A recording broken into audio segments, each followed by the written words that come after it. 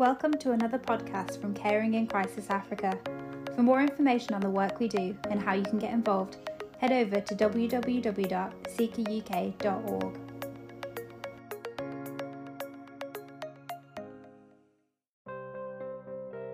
This is a blog written by Aidan Lugg on the 5th of April 2020. Blind spots. A few months ago I stopped listening to music on my daily commute. I instead began to listen to audiobooks and podcasts and short stories.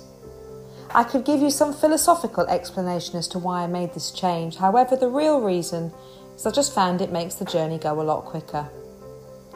I stumbled across a TED talk that really struck me. It was by a woman called Yana Bua Tavanier. It was the story she told at the beginning that struck me the most.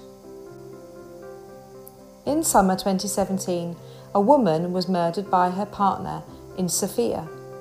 The woman was beaten for nearly an hour that subsequently led to her death. The next morning, her neighbours told the press that they had heard her screams but didn't intervene.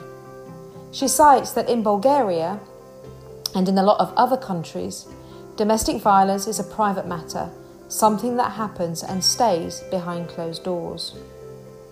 Yana and her team wanted to somehow expose the injustice behind this lack of intervention, and they decided to do an experiment in order to do this. They rented the flat under the one in which this woman was killed. Then at 10 p.m, the artist in their group took his place behind a drum kit and began to play, and the timer was started. 1 minute in, and a light in the hallway came on. 20 seconds later, there was a man stood at the door, hesitant to press the bell. 1 minute and 52 seconds into the experiment, and the doorbell rang. A ring that could have saved a life. This birthed Yana's project that looks into the silence around domestic violence. For me, this story got me thinking about blind spots and the blind spots that we all have. Of course, none of those neighbours would have wished this young woman dead, but they all had blind spots, cultural blind spots, that caused them to shut off what was happening to this woman, blind spots that ultimately led to preventable, brutal death. If you want proof of these blind spots, 80% of all charity TV adverts get a rating of 1 star or less. Is this because we don't like what the charities are doing? Is it because we are monsters who believe that people in third world countries deserve a life of poverty? Absolutely not. It's because we all have blind spots.